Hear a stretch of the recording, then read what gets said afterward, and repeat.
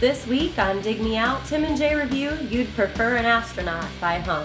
In 1995, this was like mind-blowing. The giant D chord at the beginning is just one of the best single notes ever played. Hello and welcome to another episode of Dig Me Out. I'm your host, Tim Minichi, and joining me once again, my co-host, Mr. Jason Ziak. Jay? Yeah? Today, we are recording on the beginning of free agency, but this episode will not post for 2 weeks. So, in the meantime, are you enjoying the acquisition of Peyton Manning, Reggie Wayne, Joseph Adai on your Cleveland Brown squad? I was shocked when the NFL overturned the trade that the Redskins did with the Rams, and now that we'll have RG3. That's amazing. Yeah. No, I mean this whole process is painful for both of us. It is. Both of our teams are used just to run the price up on free agents. Just use this to run their price up. So yeah, if it's 2 weeks later and Mario Williams so shockingly has signed with Seattle and not Buffalo, I will not be too you won't be shocked. I won't be shocked. Let's put it that way. One thing that is shocking is that it has taken us so long to get to this album that we're reviewing tonight, and it is Hum's 1995 album, You'd Prefer an Astronaut. To me, this is one of the critical albums of the 1990s, one of the albums that defines the decade. Well, maybe that's just me. That might be me. Does that for you too, Jay? Oh, are we going to review it right now? What are you doing? No, I'm not. I'm saying, is this one of the most important albums of the 90s? Of all time? Yeah. I would say it's a landmark album. Yes. I'll give you that. Oh, okay. Well, we need to ask our guest that same question. We have a special guest tonight. Joining us from the foothills of Nashville, Tennessee. I don't know if it's the foothills. I've just heard that term before, foothills. But from Nashville, Tennessee, via Columbus, Ohio, and Los Angeles, California, Mr. Sean Foster. Sean, welcome to the show. Howdy. I am so stoked to be here. It's good, and the record you're doing is absolutely a landmark record. So I think we can start off on the fact that I agree, and it's going to be a fun one. Go. Excellent. I was actually using a little bit of hyperbole, believe it or not, when I said it was a landmark. But I do think that this is a pretty important record. But we should. Well, I can interrupt you by saying how important I feel from the get-go. This is the only record or band that I've ever lied to people about and say that I saw a show that I actually missed.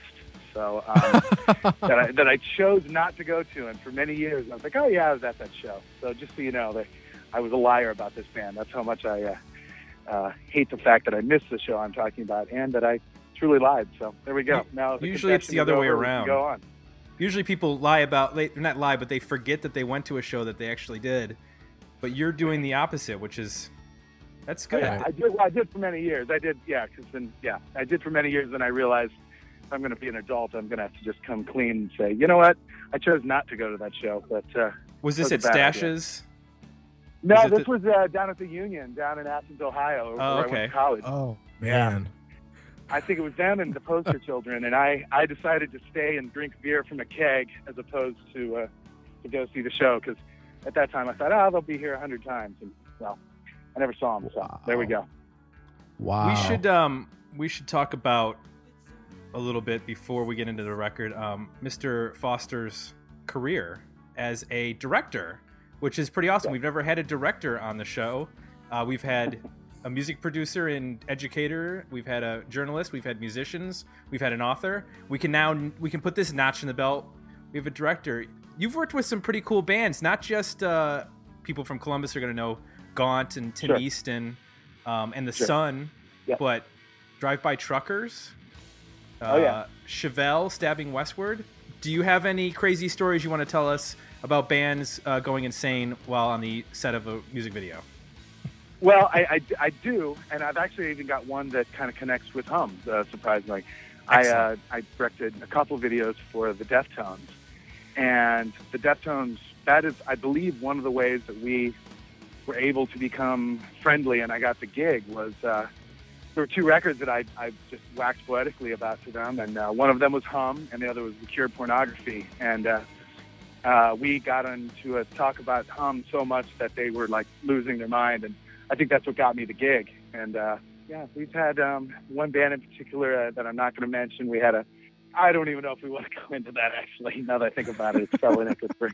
If for legal reasons you cannot go into it, we understand. Yeah. Oh, okay. I will say one bad thing that I did once. I actually tried to get into a fist fight with Fred Durst at a party in New York after the MTV Music Awards. It maybe wasn't the best idea, but I really effing hate that band. So who hasn't? You know, I mean, really. Yeah, I guess that's probably the best. So there's two little mini stories within there. Good for you, man. Yeah, I also want to mention that you took one for all of us. Yeah, I thought so too at the time, but I got to be honest, it didn't do too well for me in the Interscope Records. They never hired me again, so c'est la vie, I guess. But there is that, yeah. I also have to bring up something that's on your Wikipedia page that I am dying to find out about, and it is the Zane's Sex Chronicles. Oh boy! Please talk to us about this. Don't we all? Yeah.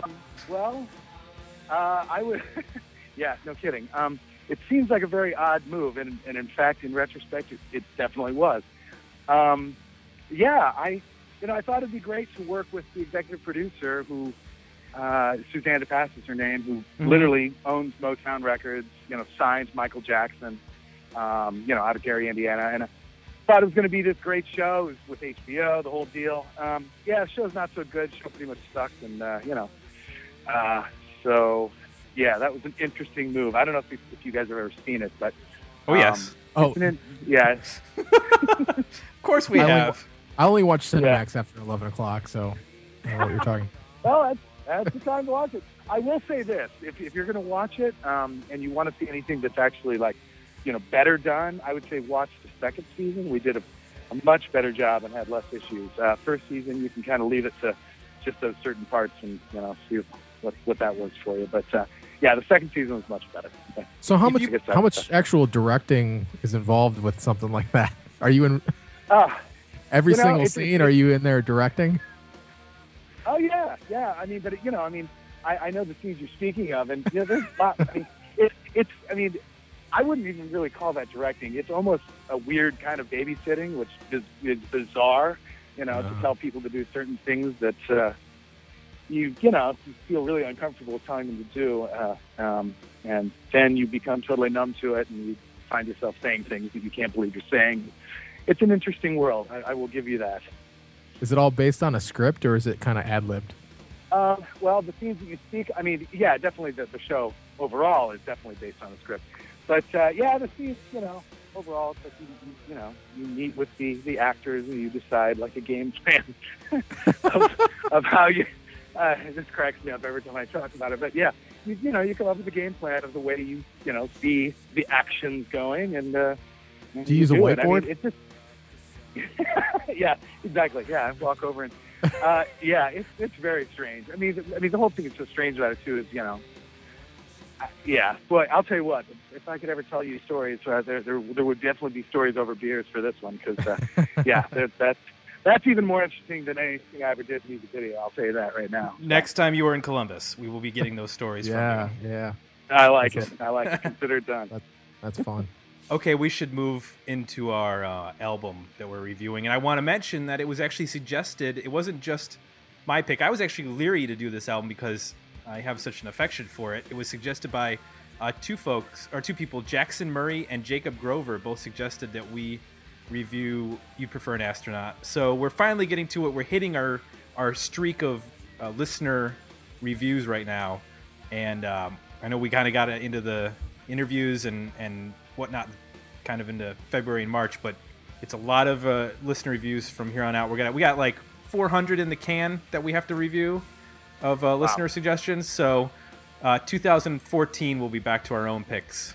So wow. I noticed you just took that off the website. I was like, where's the bit about sending your suggestions? And I was like, oh, that's right. Yeah. We're all backed up. Yeah. You can go ahead and send it in, but sorry. All backed up can mean many different things when you're talking about Cinemax shows, by the way. I have no idea what that means. But was it on Cinemax or HBO? I think that was on HBO, wasn't it? It was, yeah, it's HBO, and then they also did a run on Cinemax as well. It was often paired with either Taxi Cab Confessions or The Cat House, if I remember correctly. HBO's way tamer. Yeah. I'm gonna have to take your word for that one because I actually stopped watching during that period. But yeah.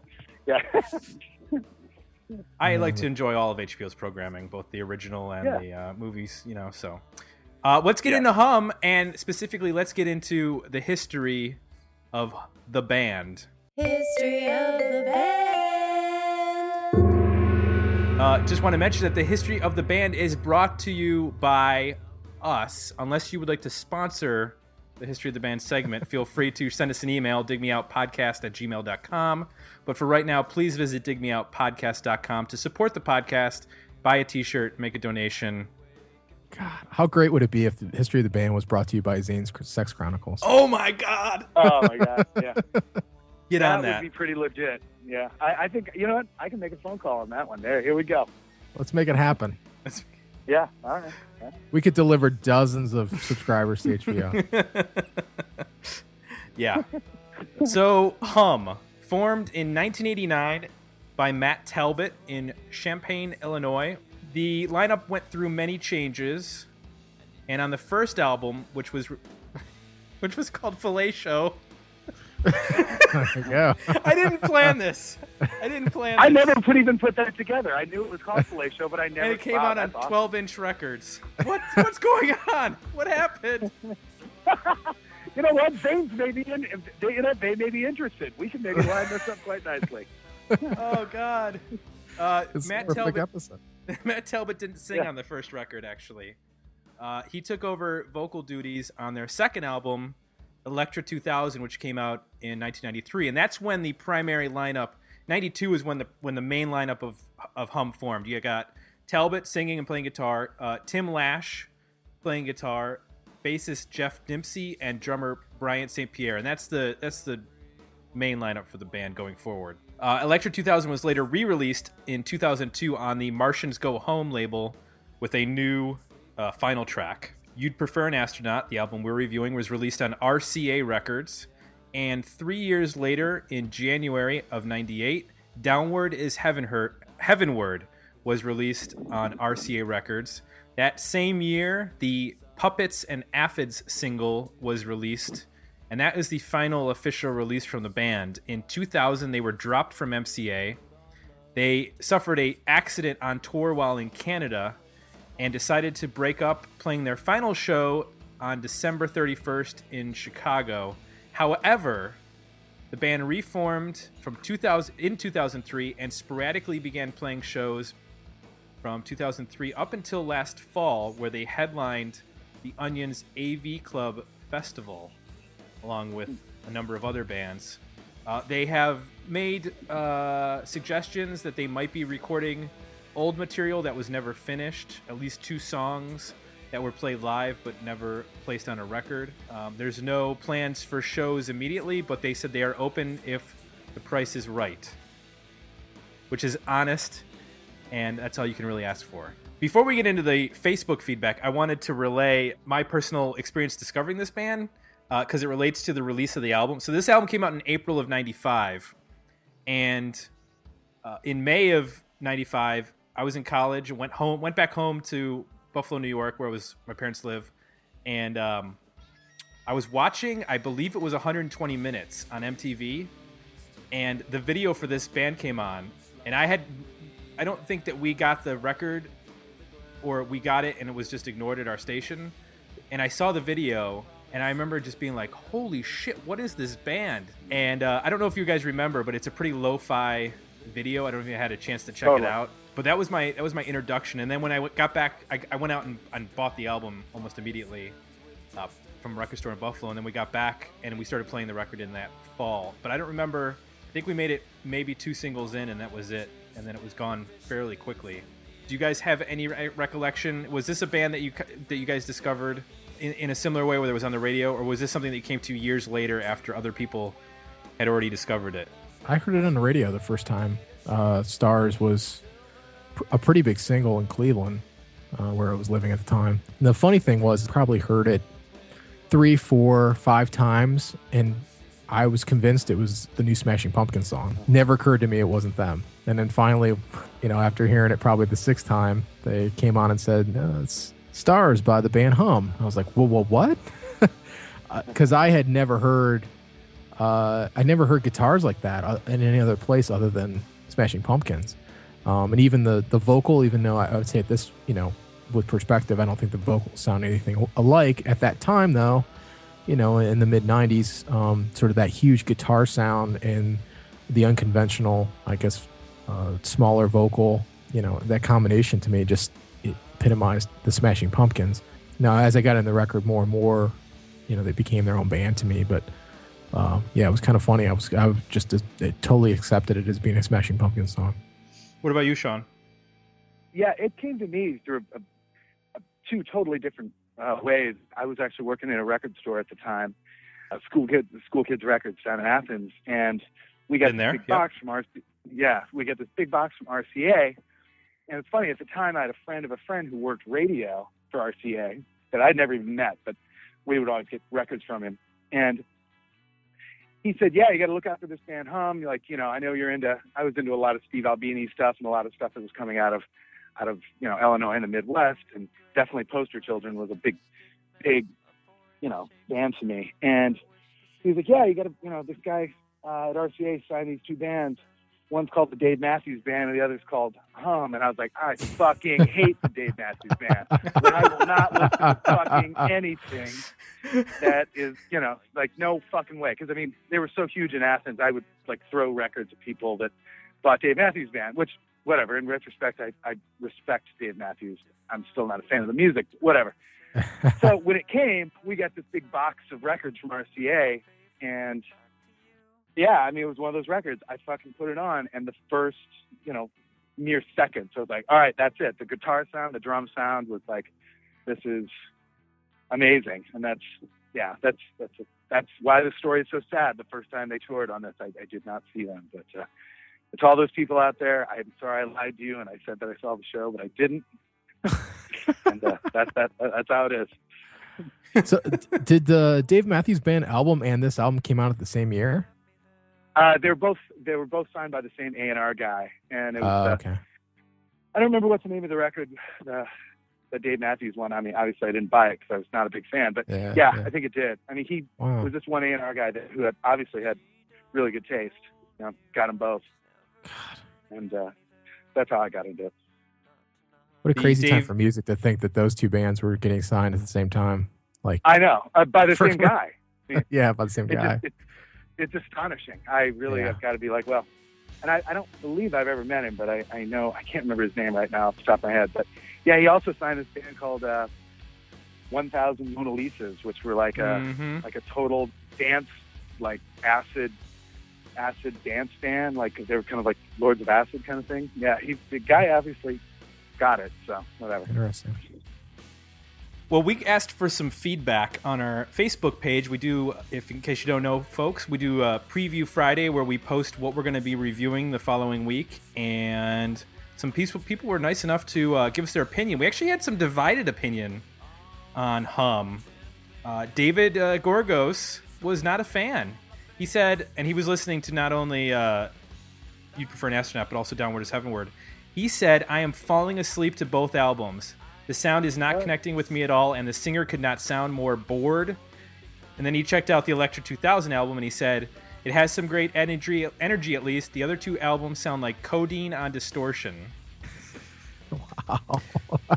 However, we got a defender. Mr. Joel Oliphant, right here in Columbus, Ohio, said, You'd Prefer an Astronaut is one of my many Big Brother albums, meaning my older brother brought the record home, and if he loved it enough, I loved it. But I still think it holds up. The Stars deserve to be a hit, and I'd Like Your Hair Long is probably my favorite. Lots of unexpected twists and turns.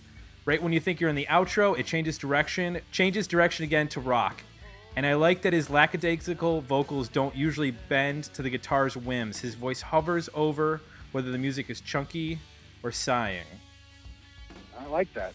So yeah, it was so well written that I asked him not to comment anymore because he was making us look bad. Yeah. I know. That's pretty well done right now. Wow. Yeah. We had one other one. Jake King said, bands like Hum and Failure are why I like 90s bands so much. These bands have an alternative sort of style or sensibility, but yet they can get heavy and they know how to deliver their style with a thick sound. These bands also have a very spacey tinge to it as well, which always produces some interesting sounds and chords in the music. As you can tell, I'm excited. This one's being dug out. So glad we were able to make Joel and Jake happy. Maybe we can convert David. Maybe if we dig into this one, we can convert him and explain why this record is so good. It was interesting that he hadn't really heard the band before, so it was kind of cool to hear somebody fresh listen to it and give their opinion, and it gave me a little bit of context because I'm pretty much on board with all the sentiments you guys have expressed so far about the band. But I think seeing his comments made me think, like, had I not heard this band to start with, and had I maybe not even heard some of the heavier mid-90s stuff and was more familiar with, I guess, contemporary music, which is like aping this guitar sound in a lot of ways. Like, they sort of set they set the I'll say they set the bar, but they set a trend with the kind of guitar tone that they're using on this that now is pretty much commonplace. I mean, for God's sake, Nickelback's guitar sound this big. In 1995, this was like mind blowing. Like, this was the combination of how they were playing and the sound and the tones and things were just like I said before, the closest thing was probably the early Pumpkin stuff. So I guess it just gave me a perspective of maybe, had you not heard it the first time, had you heard a lot of like current, loud rock, and then gone back and listened to it, maybe it wouldn't be as impressive. Maybe it's been aped so much by other people that it would just seem a little bit stale. Well, but at that time too, the first thing that came to my mind that many people maybe see as a negative, this was like Rush to me. It was also not only the guitar sound, which was massive, the drum sound, which was massive, and nobody was doing it. They were going for like bigger kind of, I wouldn't even call them anthems. They're definitely anthemic, but they're also just like really fucking smart. I think it was Joel that said it. They take turns where, not a lot of bands were deciding to, have a fake bridge that would go into a totally different chorus that was done in the same way as they did it 2 times before, but then they would just flip it around a bit. It's really, really smart stuff, that maybe that was one of their, one of the detriments, because they had hooks, but they were also very, very challenging maybe to the, to the average college rock listener at the time. Yeah. I Like Your Hair Long it exemplifies everything you just said. There's just all these accent notes and turnarounds. Totally.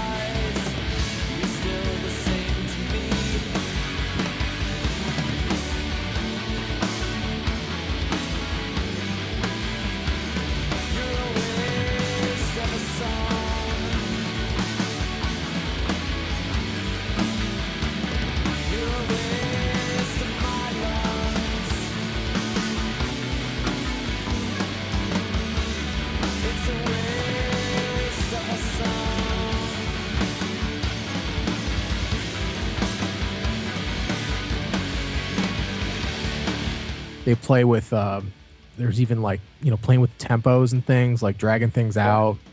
There's all kinds of just genius stuff going on in that song. Yeah, and even their look at the time, which was kind of, they did not necessarily look, I'm putting the 2 fingers up in the air kind of thing, alternative. These guys were wearing like baseball caps and were like probably, I know the lead singer was definitely like the nerdy indie rock guy, but these guys, were just like smart guys that also knew how to play music and, maybe liked baseball just as much as they liked, touch and go records or whatever. that you could definitely. I always identified with that about their. You could tell that they were thinking a little bit, outside of the traditional alternative rock box. Well, there were a lot of bands at that time that their image was not having an image, but I think they were genuinely a band that had no image.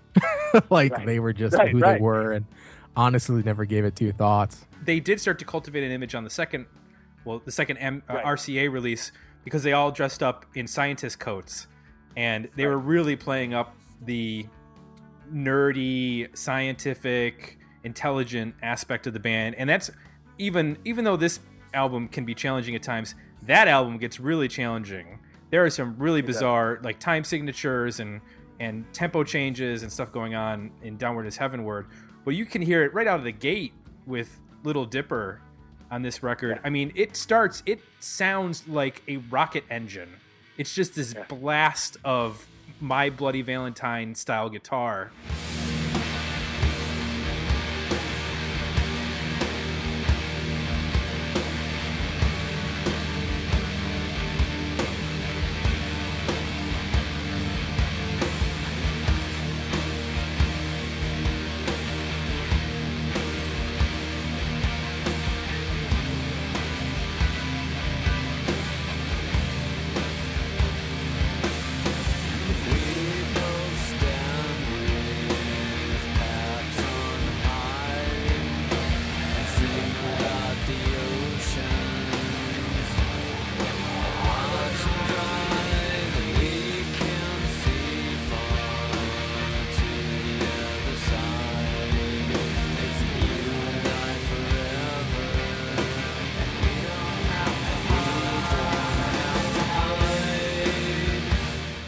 Just this driving, thudding, thumping drum and bass, and it's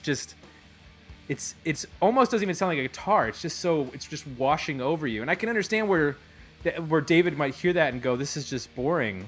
If you kind of take it as a whole and understand, how the whole thing works together, this album builds and it kind of crescendos, and it goes up and goes down. And I think that's sort of the genius of even within certain songs, they'll do that, where they'll have just these like waves of noise and chaos, but yet his vocal is just slipping right over the top of it. It's almost like completely unaffected by the noise and chaos that's going on underneath it. Yeah, one of the things about Little Dipper, the first song that's kind of cool, is that it's one of the few songs where the two guitar players are playing different for the most part the whole song. Like the rest of the record, they're pretty close to playing the same part. One will play like some accent things and some other little runs and stuff that the other one won't.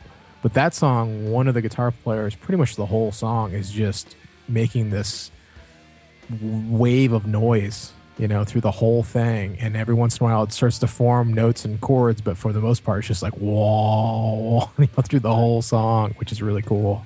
Yeah, no, I mean, they were almost, I would never compare them at all to like a Sonic Youth kind of idea, but they definitely understood like deconstructing parts and then slowly building back, and one guitar player going off to the other.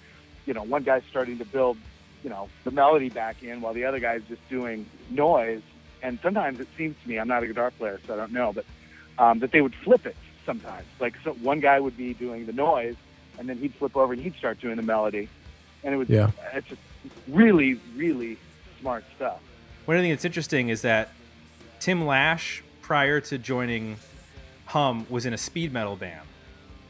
He was in they were playing, So you can't necessarily hear it on the slower stuff, but if you hear some of the riffing that's going on and some of the faster songs, especially on the next record, but this record, there's a couple points where it's like in Stars, there's points where there's a breakdown between the verse and the chorus.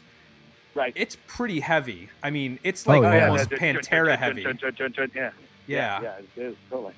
The Pod has some crazy heavy riffs in it too, and so does Like Your Hair Long. I mean, all three of those have, and that was interesting to know that, because I assumed Matt Talbot did.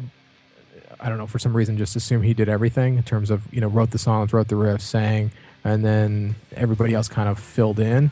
Those riffs are definitely from somebody who spent some time playing some speed metal or some metal at some point in their life, and they're really cool. I thought of something that has nothing to do with, it's totally a segue with where we're going in, but I want to say it while I'm thinking of it, because if I forget, I'm going to be bummed. A weird bit of trivia.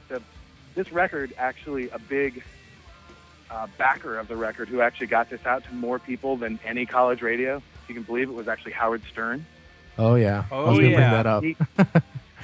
He got behind it, and he had them on the show, the whole deal. And like the guy I mentioned earlier that worked at RCA, who was like, back then, just a young kid at college radio, he was considered a hero for a little while because he was able to get Howard Stern to get behind this record. So, No, I remember that vividly. It was a little bit after I'd heard the song, and I remember them being on the show, and it was funny because that time the show was they didn't have a big studio, so the band had to come in and they basically all set up in different rooms, and then I remember them having all kinds of technical problems because they play so loud, and obviously they're not set up in there to handle a band that's playing as loud as they are, and they wouldn't turn down. They're like, this is how we play. We're not turning our stuff down.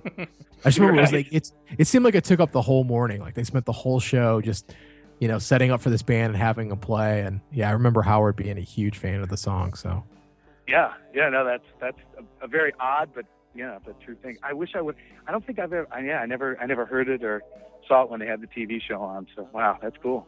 Yeah, there is video of it because it was on their show. I can attest to the loudness because it had to be probably 95 after in the fall, or maybe 96 the following year when they were touring for this record. They played at the basement of the Asylum in Toledo, Ohio. Jay and I went to Bowling Green, which is 2 hours from Columbus where we're at. And Toledo's only 20 minutes from Bowling Green, so it was easy to drive up there. And at the time I was dating a girl who, speaking of the Howard Stern episode, she was a big fan of Hum, and we watched that episode like, this is the most amazing thing ever, that Hum is on the Howard Stern show. So we went up to Toledo to see them play, and this band Idaho opened for them. I don't know if these guys remember Idaho. Yeah, I do, yeah. They opened, and then Hum played, and I brought earplugs, and they didn't work because this band was so loud, earplugs were irrelevant. Yeah. I've heard of Dinosaur Jr. being loud. I can't imagine another band being any louder. It was like the feeling that you get when you're in an airplane and it suddenly descends really fast, and you you just lose your stomach for a minute, and it feels like it goes up into your throat. That's how loud they were. It was amazingly loud. The fun part about it is that afterwards, that was fun. Feeling you're gonna shit out your mouth, but but the fun part was, sadly, I missed don't that have about to mention shows this now. again, but I to mention it again, I wouldn't know. I didn't go to the fucking show. and the end of the story is that afterwards, because I was just learning how to play guitar, and this is the album that I learned Drop D from. We were talking to Mark Yarm a couple episodes ago about the Seattle scene and how they sort of discovered and then passed on Drop D from one another, from the Buzz Osborne to Jerry Cantrell to so and so. This was the album where I was learning to play on an acoustic guitar, basic chords, and then I got the guitar tab for Stars, and I was like, "What's this other tuning? What do you mean I have to tune this string You're like, why down?" would I turn these pegs on the top of the guitar neck? Why would I do that? So when I went to the show, I actually went. It was a small club, so I went up to Matt Talbot afterwards, and I asked him to sign my CD because I brought my CD because I was that kid, and he signed it. I have it. I still have it. It's in my garage in a case. I said, I just have a question. I know you guys play in Drop D, but can you explain the chords that you're playing in I'd Like Your Hair Long? And he explained what the chord progression was because I couldn't figure it out. And cool. that was my one and only rock star experience while I was at Bowling Green, of all the shows that I went to. So that was pretty fun. Actually, no, that's not true. I did meet Jeff Tweedy. Oh yeah, gotta slip the Wilco reference in on this episode. Wow, that's pretty huge. Yeah, I'm pretty jealous of, actually. It was Wilco before they were Wilco, before they were the Wilco band. Yeah, there's a couple songs towards the middle of the album. It kind of goes Suicide Machine to The Very Old Man to Why I Like the Robins, which you kind of get a little bit of I don't know if it's a softer side, but it's definitely a more mellow side to the band, especially with The Very Old Man, that being It's sort of a slow-picked song. One of the things that I really like about Suicide Machine especially, there's this weird guitar noise that sounds like a dolphin that's going throughout that song. Do you guys know what I'm talking about? Yes, yeah, for sure.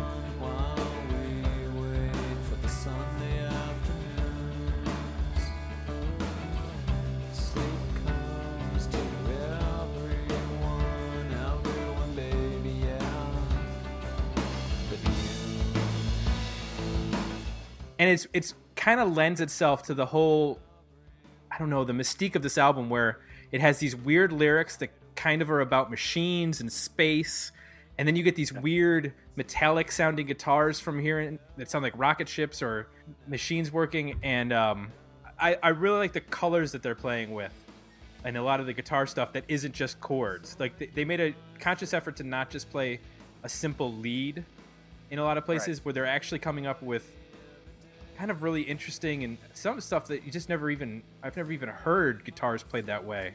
And the atmosphere is a big part of it. I mean, they were heavy and I wouldn't necessarily say fast, but they were definitely heavy and hard. Even when the slower, more sparse part of the record, they found ways to fill the gaps with stuff that almost made it just as interesting as the stuff that is full of lots of heaviness and bigness. I mean, it's still to chew on, even when it's mellow. I mean, what you're saying is like the colors are still there. There's just so much good stuff packed into that fucking burrito. The good one. Yes. Yeah, it's really just a matter of changing the tempos. I mean, between the songs that are, I guess we would consider, heavier or more rocking or whatever, it's just a tempo switch. I mean, the ones in the middle, they still have as big sounding guitars, and they're still dark and heavy in a lot of ways, but they're just slower. Right. The one thing I noticed that it's really fun to, I didn't think I would enjoy it going back to albums I was really familiar with and reviewing them. But one of the things I have enjoyed about doing that is it is an opportunity to kind of listen to it and force yourself to listen to it in different ways. One thing I realized about this album, particularly the song Stars, is that it is a perfectly crafted pop song. And you wouldn't normally think of it that way, I guess, in terms of just, the overall perspective of things. But when you break it down, they do everything right that you should do when you write a pop song. So like it starts with basically the hook. They even use, the Nirvana style loud, quiet switch between the verse and the chorus. They start off small. He gets right to the vocal hook at the beginning of the song, which is crucial, which is one of the few times he does that on the album, and it really works really well. The way that they do that guitar part in it's actually not the chorus. Like right after they do the chorus, they do the sort of the squealy guitar part. Mm-hmm. That's actually the verse, which I didn't really realize before. Yeah. And it's they go right back into the verse and they play that part, and that part almost works like it kind of is the hook. I mean, the vocal's not bad and the vocal's good, but then when you hear that guitar part, that is like the memorable part. And then I had never noticed how they play it really loud, and they keep playing that part through the verse, and they just keep playing it less and less loud and less accented throughout the verse to the point where they get to the end of the verse, and they're still playing technically the same notes. Just the dynamics have all changed, so it sounds like a different part. And then they switch into the chorus again, and there's just all of this really brilliant stuff going on that, when you just listen to it as a fan and you're just into it, you maybe don't break it down, hear it that way and don't break it down. But when you got to review it, you kind of do that, and it's like you realize the brilliance of it. Well, I think that song's got one of the best drum fills ever. The drum fill of that. Yeah. Right. As a drummer, that's why you play. Yes. Yeah, totally. To write that drum fill. The giant D chord at the beginning is just one of the best single notes ever played in rock music. Totally. I mean, it just hits and rings out, and it's like, we are here. The song has now begun. Get ready to have your dick blown off, because it is coming for you. Dick be gone. She thinks she missed the train to Mars. She's out back counting stars.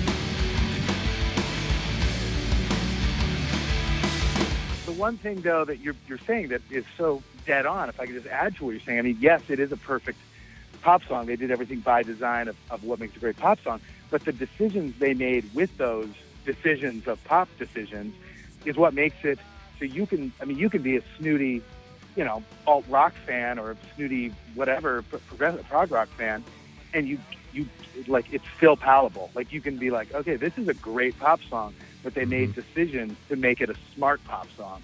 Right. And that's, it just keeps going back to that, at least in my ear. It's like, wow, it's just, they never sold out for sold out staking on any, is that a word? For sold out sake, on any one decision. They tried to make, if it's a really obvious decision, they tried to make it smart.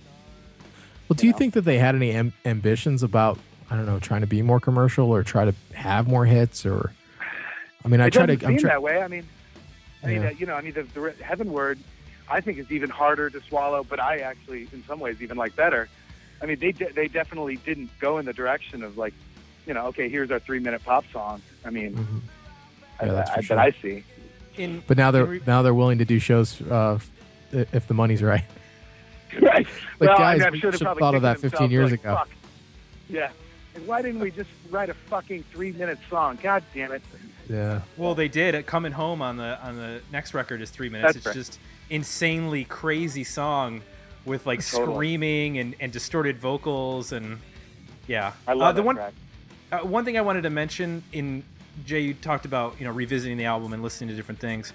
I had a much greater appreciation for Jeff Dempsey's bass playing.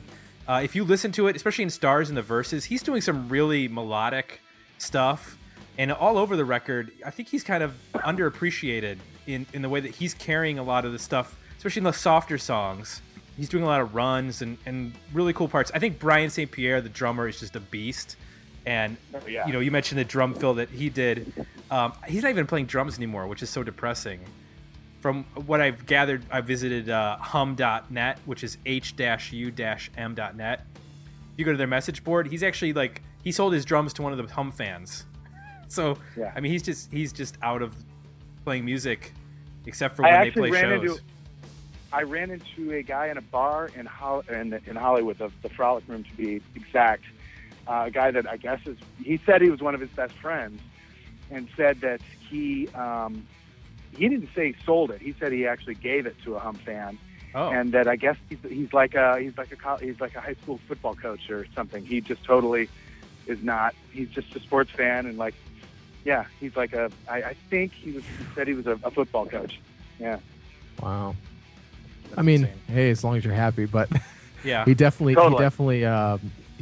did some amazing stuff on this record. Like I said, that there's a couple other moments on here where he really stands out, and it's just the right mix of great timing, the right part, everything coming together. He knows how to do enough but not overplay, which is crucial for a band like this. I could very easily see some drummers on this stuff would get way too busy and everything would get sort of watered down, and he doesn't do that. I mean, there's some songs, particularly like the Little Dipper. I think it's Little Dipper, where he's barely playing a hi-hat. He's just leaving all this space in there. And as a drummer, I'm sitting there thinking oh, how do you make yourself do that? Your natural tendency is want to fill those things in just to kind of keep your body moving, and he's just totally holding back and just perfectly doing exactly what the song needs to do. And I want to throw in, you mentioned the bass playing is really good, and that's something I agree that I realized listening to it now that I didn't quite get the first time. One of the big reasons I think for that is the tone is is not always great on the bass. It's really kind of middle of the road, and obviously it gets washed up by those guitars quite a bit. Yeah. And then I don't know if you guys thought the same thing, listen to it now compared to other records, but this is mastered really quietly. Yes. You got to crank it. It's like half the volume of a lot of other albums that I have. And, you just get in the habit of listening to different things. You kind of keep the volume the same, and this comes on. And if you don't have it loud, you're not appreciating it at all. If you don't have it loud and Stars comes on, you have no idea that song started. Right. Right. It's so quiet. Yeah, that's the one, I think, drawback. The second record isn't like that. The second record's, I think, Right. mastered at the correct level, which, Yeah. maybe the vinyl isn't the same way. Maybe it was just something to do with the digital mastering and on CD or something like that. But Yeah. I wouldn't mind if I they wish you could- remastered I and wish you released could- this. I wish you could find the vinyl. They did press vinyl for it on the Martians label, but Yeah. I looked it up on Discogs one time, and I think it's like $200 or $300. It's not a lot of them around because they didn't do the vinyl through RCA. They had a special deal that they could do the vinyl independently. Which I believe So, yeah, Martians Go Home was their own label, because that's their songwriting That sounds right. company, whatever their songwriting or publishing deal was. So in terms of bands of this era, it was mentioned by, I believe it was Jake on the Facebook post, Failure. I think that's a fairly close comparison. Failure was a little more, I felt like a little more aggressive in a lot of ways. Obviously, I think that Deftones' White Pony album is a good comparison, and it's a little bit later. I think, what is that, Definitely. like 98, 99? Is that 99, album? yeah. Yeah. Mhm. But I don't feel like there's a lot, we mentioned especially Pumpkins, I don't feel like there's a lot of other bands that were doing this heavy, but not, usually if you got this heavy, you were either screaming the vocals or Right. it was really aggro or something like that. I can't think of a lot of bands that had this sort of melodic, soft approach to their vocal take, but were just so... Quicksand was one that comes to mind just at the time that I was listening to it at the same time. The kind of, I know it's totally two different worlds. I mean, Quicksand was obviously more New York and doing their own, grindcore kind of thing, I guess. That's the only one I can think of. I mean, which I guess goes into like the Buck Market conversation as well. But yeah, I agree with you. I mean, I don't know if you guys are familiar with, Poster Children, but it was another band from that same area that was kind of similar, kind of similar, but nobody's really doing exactly this that I can think of. Yeah, I would agree on the Quicksand. And it was kind of funny to, just take a glance at Hum's Wikipedia page, and it starts off describing them as a post-hardcore band.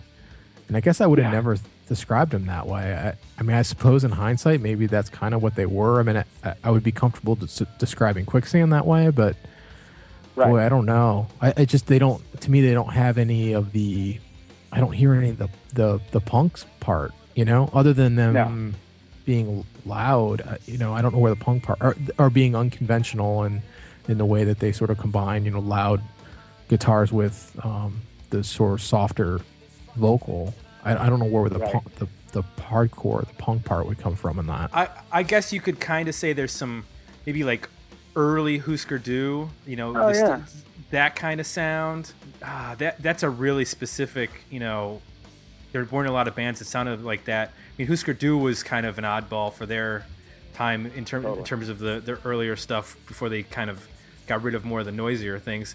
I guess even the early Jesus and Mary Chain was kind of noisy, but again, that was way more angular and even though it's heavy, it's never really staticky or distorted to the point where it's unlistenable. And some of that early Jesus and Mary Chain stuff is like so distorted, it almost gets that way. I think Swerve Driver is a kind of a, I know we mentioned them in a couple other, in terms of just being, they're kind of shoegaze, but really not. In the same way that even Hum could be considered kind of shoegaze, but really not.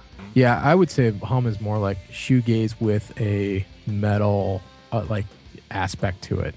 Like, they can be shoegaze, but then all of a sudden they unleash this, this monster riff, and everybody just locks together and they turn into Black Sabbath for 45 seconds, and then they go into this dreamy part again.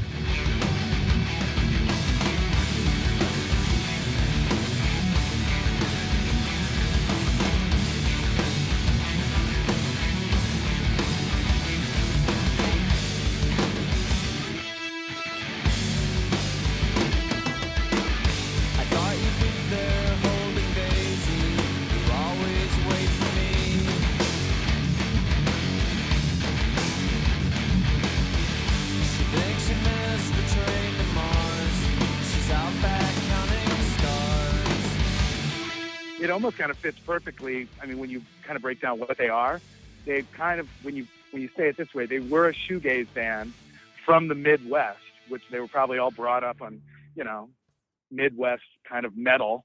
And that was their interpretation of, what shoegaze would be if you were from Illinois, Yeah. Cross with it's science kind of fiction novels. Are there more bands from Chicago, Champaign, Illinois sort of area that we're not thinking of that sounded like this? Because I mean, like we said, I keep going back to Poster Children, but I know there were more, but I'm not really. They're not coming to me. right. But yeah, Poster Children were very similar, and they were kind of like the big brothers to Hum. They kind of had like a Pixies meets shoegaze thing. They had the female bass player, the whole deal. But very similar, kind of loud, quiet, but less of the metal. Hum brought the good metal, definitely much more. So in terms of, usually we try to get to a point where we say who of bands that are around today, if you would like this band, you're going to like Hum. The only one band that I thought of was Silver Sun Pickups, that if you're into that band, you probably could get into Hum. Probably more the record after this, which has a little bit more, there's a little more up-tempo songs on that one. I'm thinking of like Green to Me and Coming Home and those tunes. But other than that, I had a hard time of thinking of bands that are doing this like heavy but melodic. That seemed to go out. It seemed to leave once the new metal bands came in and the Creed bands were melodic, meant screaming and breaking stuff, and it did not mean having any sort of sense of pop melody, even though you're being heavy. Was there any bands that you guys thought of that might be comparable today? There's a lot of metal bands that I think from a music standpoint, if you're into the sound, that you would, it would be a good fit. So like, I think we've talked about it before, Russian Circles or Ghost Brigade or Opeth, or even this band called Coretta. That's kind of just in terms of it's heavy, but it's smart and it's a little bit creative. I think the thing that throws it off though is the vocal. I don't think any of those bands have a vocal anything like Hum does. So if you're looking for sort of the rougher, growling kind of vocal that matches the music, they're not bringing that. They're bringing a contrast. I described him, and I was trying to come up with a good way to describe what he sounded like, and the best I could come up with was Kermit the Frog. It's just sort of like this, like the lyrics are like super romantic, but like meek. Quiet, but sort of still confident. It just, I don't know, for some reason it just struck me as like his personality is like Kermit the Frog singing over top of these super heavy songs. That is a brilliant comparison right there. I just have to say that is effing awesome. Wow, I had never thought of that, but that's a good one. Yeah, that is good. I mean, he even had didn't he wear like big glasses? He did. Yep. Yeah, big giant glasses, kind of like Kermit Frog's eyes. Well, more like, I guess more like Beaker, if you're going Muppets. Yeah. Because of the scientist uniform. I think Beaker had one note though. I mean, I don't really think he said a lot. Right. It's went beep. Beep. Yeah. That was But the look. The look. He had the look. He definitely had the look. Well, we were trying with recent episodes to wrap up with a 3-point scale. High end of the scale is it's a worthy album. Middle of the scale is a better EP, and the low end of the scale, there's a decent single. I think we're all in agreement. Maybe someone out there, maybe David, disagrees with us, but I think we're all in agreement that this is a worthy album, that this is something that you need to check out and listen to all the way through. It's only 9 songs, man. Yeah, it's a short record. Yeah. How often is it that we get to review an album from the 90s that's only 9 songs? They're all like 15 songs, 16 songs. It's like that's a Smashing Pumpkins single from the 90s. Yeah, it's 9 songs. Yeah. But now, was I correct? Was I correct earlier? Because I mean, unfortunately, I've got to be honest. I don't have the record with me here because of moving reasons, and I went back and reacquainted myself with it as much as I needed to. But am I correct in saying, like, all right, there's only 9 songs, but weren't they longer songs, or is that just my perception? They're all in the 5-minute ballpark. There's 4 minute, 4 minute, 5 minute, 6 minute, 2 minute, 4, 5, 6. So they're not epic. They're not like all 8 they're plus. not epic, but It's a 45-minute album with basically, yeah, every song averages about 4.5 to 5 minutes, with the long song, last song being the longest. And actually, the last song is the longest, and it has the least amount of lyrics because it's pretty much a long outro of just music and noodling, and which the second record doesn't have. The second record's longer with songs, but it's a much more compact record in terms of there's not as much jamming on that record. I mean, they come in and that last song is one of the heaviest on the record and most up tempo. So what is the first? I've never heard the very first album that Mal Talbot doesn't sing on. What does that sound like? It's not very good. It's kind of that's where I could see where you could say post punk, because it's much more jagged. It doesn't have this guitar sound. They didn't really get this guitar sound until the second record, Electra 2000, and even then it's not as clean as this one is. And even though he's doing the vocals, there's not as much emphasis on the vocals. It's much more riff oriented on the guitars. There's not really a defined single for that record like there is with this one. I mean, this album had at least two singles that I know of. Stars, and then I'd Like Your Hair Long was released as a single as well. And I think they might have released The Pod as a third single that didn't really do anything. So that was the other thing I wanted to ask you guys. That's interesting. I didn't realize the other singles existed, because Stars was, I mean, such a big alternative radio hit. Why do you think the other songs weren't? I mean, they're not that different, right? I mean, I think I would have to. I mean, I hate to sound like a record company guy, but it's like an image thing. They had very little. You know, they weren't coming out and giving a lot of image, which I think, you know, as much as all the bands in the 90s wanted to act like they, weren't performers. When we look at it now, I mean, Billy Corgan was absolutely a performer, and most of the bands of that era, as much as they acted like they were. In this band, there were no blow-ups, there were no destroying things on stage or whatever. I mean, like I said, I'll say it again. I did not see the show. I decided not to go, but everything I've ever seen, like on YouTube and whatnot, I mean, they weren't really bringing a lot of sexual chemistry or any kind of things that were, kind of selling records at that time. That would be my thought. I'm going to say, I think 95 is kind of the first year of the 90s where you start to see the dominance of the grunge bands, Soundgarden, Alice in Chains, Pearl Jam, Nirvana. Yeah. If you want to lump in Smashing Pumpkins with that, you can, but I don't really lump them with grunge. But you start to see them not be dominant on alternative radio, and you start to see your Better Than Ezra's, your Collective Souls, bands that they would have one hit for their album and then it would move on. Collective Soul is actually a bad example because they actually had 3 singles off that first record. Better Than Ezra is a good example. I mean, they had one song. 95 is the year Soul Asylum had Misery, which was a big single for them. Better Than Ezra had Good. You had a lot of bands that had one hit and they were gone. And I think that Hum kind of fell into that category where they had one hit and they were gone. And it was what's the new Hootie and the Blowfish song? Okay, I want to hear that. Right. Yeah, I think the thing was that about the same years as when God Awful Matchbox 20 and Third Eye Blind and all those kind of more what the hell you'd call that? Was that kind of the same year? I can't remember those years. Post grunge, the first generation of post grunge. I think.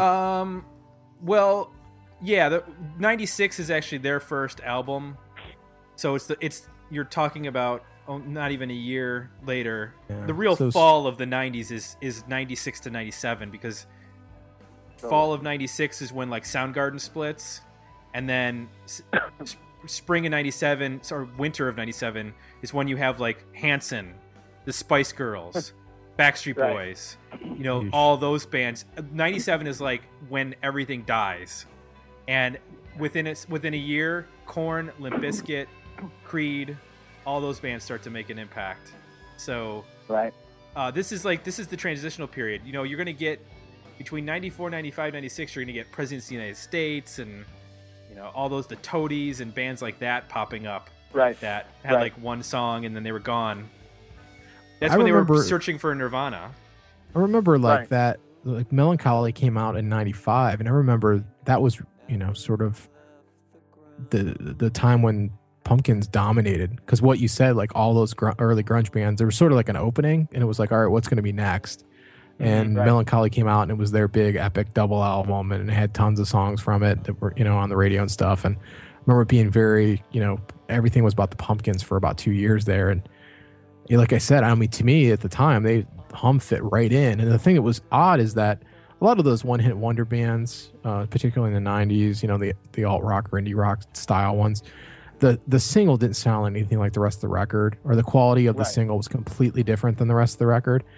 And it's not the case with Hum. Like, there's at least, the two other songs they released as singles were just as good as Stars is. So it's kind of crazy. I think that you're onto something with the image part, like just in terms of them not being able to sort of take the next step that you see a lot of bands do. Like Billy Corgan went from being the guy that, wore the ugly green sweater and had the bad hair to the bald head and the silver star on his chest. And you know what I mean? There's like, it's like, okay, it's our time. And then you take the next step in your evolution, and they put on lab coats, So.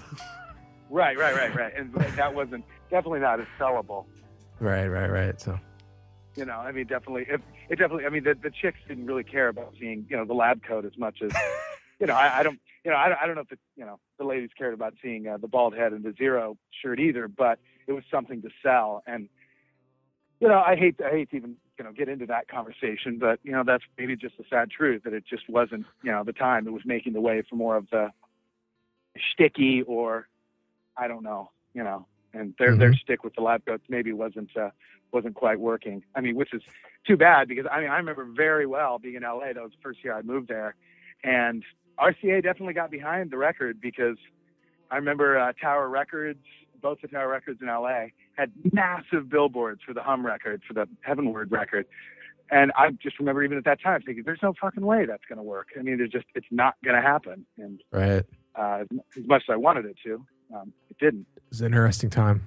Yeah, it was. Yeah. And it's 15, 17 years ago. That's crazy to think about.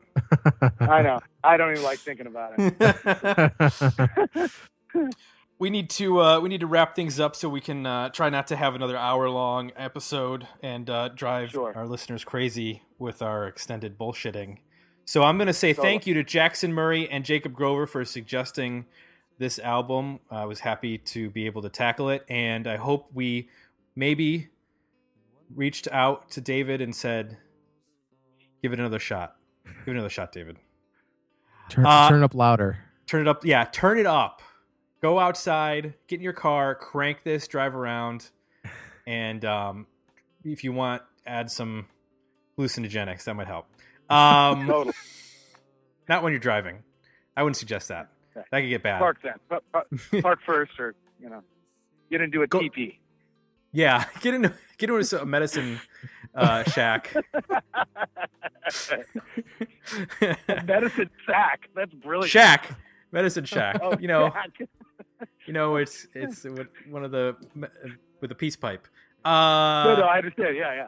Sack Okay. is pretty good though. I think a sack would be great. Medicine Or a sack, whatever works, whatever you got space for. You might not have time for or time to build a teepee. You might want to just a sack. Sean, thank you for joining us. I am glad we have been able to get you on the show.